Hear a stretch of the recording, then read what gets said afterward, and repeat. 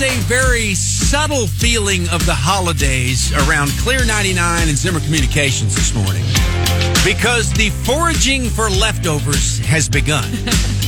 We had a little get-together here last evening with our clients and our partners, and it was a nice little get-together. We had some delicious food.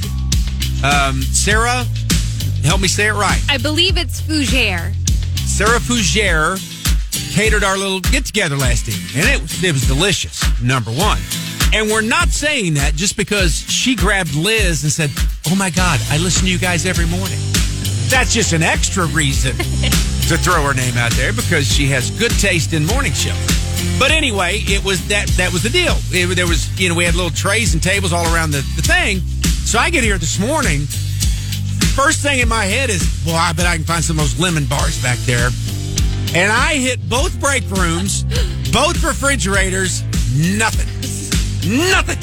He not only went around once, I believe he went around 2 or 3 times. Yeah. Just making sure.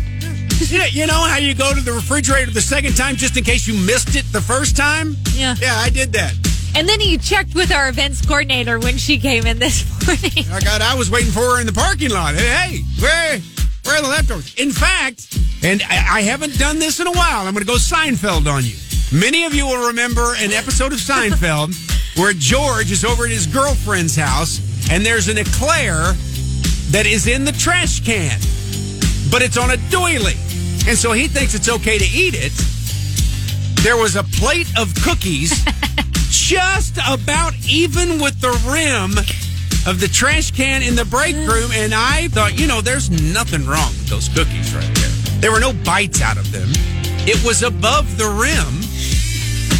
But I didn't do it. Thank God. No. If there hadn't been somebody else standing in there, it probably would have happened.